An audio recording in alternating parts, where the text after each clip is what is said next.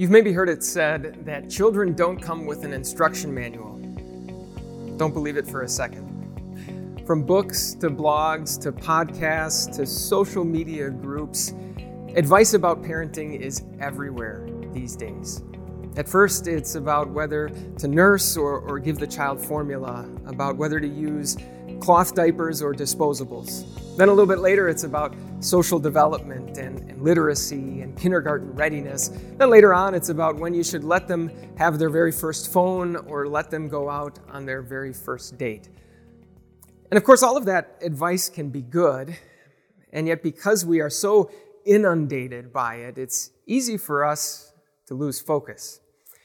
This week, we're talking about a life that is lived in focus, and we've seen how our focus, our attention, is naturally drawn to whatever we are convinced can deliver to us righteousness, that sense of approval and worthiness that we all crave. And perhaps one of the things that can most easily cause us to lose focus is parenting. Right now, all three of my kids are at a stage in life where the opportunities for them to be involved in different activities are almost endless. From sports to music to theater, the activities are almost limitless. And there is something that stresses me out way more than it ever should. It's every single time I get one more email about one more camp, one more class, one more lesson, one more league, one more tournament, one more team.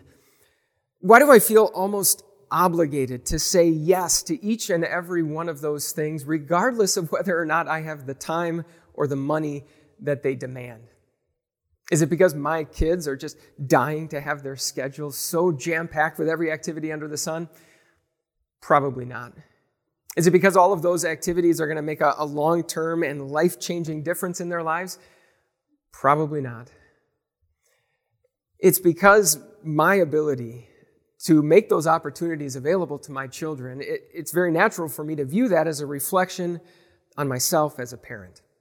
So often the decisions that we make as parents are not so much about what those decisions will do to our children, but what they will say about us. It's very easy for us to look to our parenting as the source of our righteousness. And if ever there was someone who was tempted for that to be the case, it was probably Abraham. If you know anything about Abraham, you maybe know that almost his entire life was sort of defined by waiting to become a parent. Abraham had to wait 25 years for God to keep the promise that he had made that he would bless he and his wife Sarah with a son. And after all of that waiting, when God finally gave Abraham his son Isaac, do you know what God did? He told Abraham to kill him. God's command that Abraham would sacrifice his son Isaac was really a test of Abraham's focus. It was a test to see if Abraham still loved God even more than he loved his son.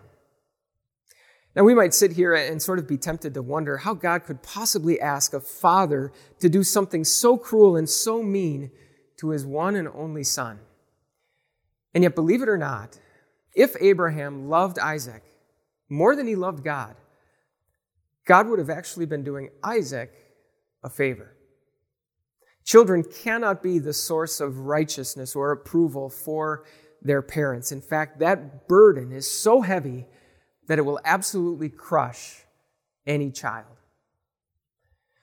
Well, you maybe know how the story comes to an end. God spared the life of Abraham's son Isaac. God provided a ram as a substitute sacrifice that Abraham could offer. And in that story, that ram actually symbolizes why our parenting doesn't need to be the source of our righteousness. That ram actually symbolizes Jesus, who God gave as a substitute sacrifice for all of us. Here's what the Bible says in the book of Romans. It says, God did not spare his own son, but gave him up for us all. So in God, we have a Father who loves us so much that he was willing to give up his own son as a sacrifice for us all. Which means that we certainly don't need to earn our Father's approval by anything that we do, certainly not by being perfect mothers and fathers ourselves.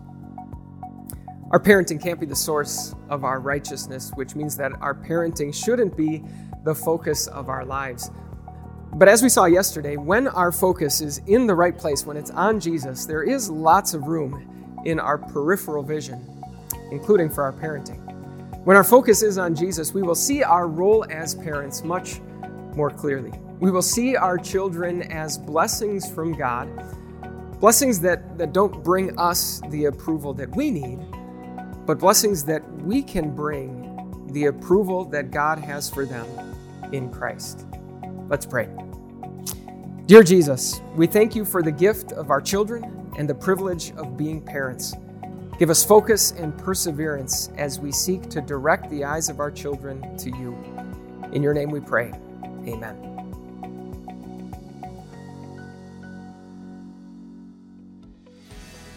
Hey, it's Pastor Mike. Thanks so much for listening today. If you enjoy this podcast but want to go even deeper in your faith, I want to invite you to check out all the great content that we put out here at Time of Grace. The easiest way for you to do that, and the way that I personally do that, is by signing up for the Time of Grace email. I might be biased, but I think the Time of Grace team does a great job putting all into one email: a written devotion, a video devotion, a blog post, podcasting options. It's the way that I love to start my day, and if you want to go deeper with Jesus, it's a great way to start yours too. Just look for the link in the episode notes to sign up, and thanks for your support.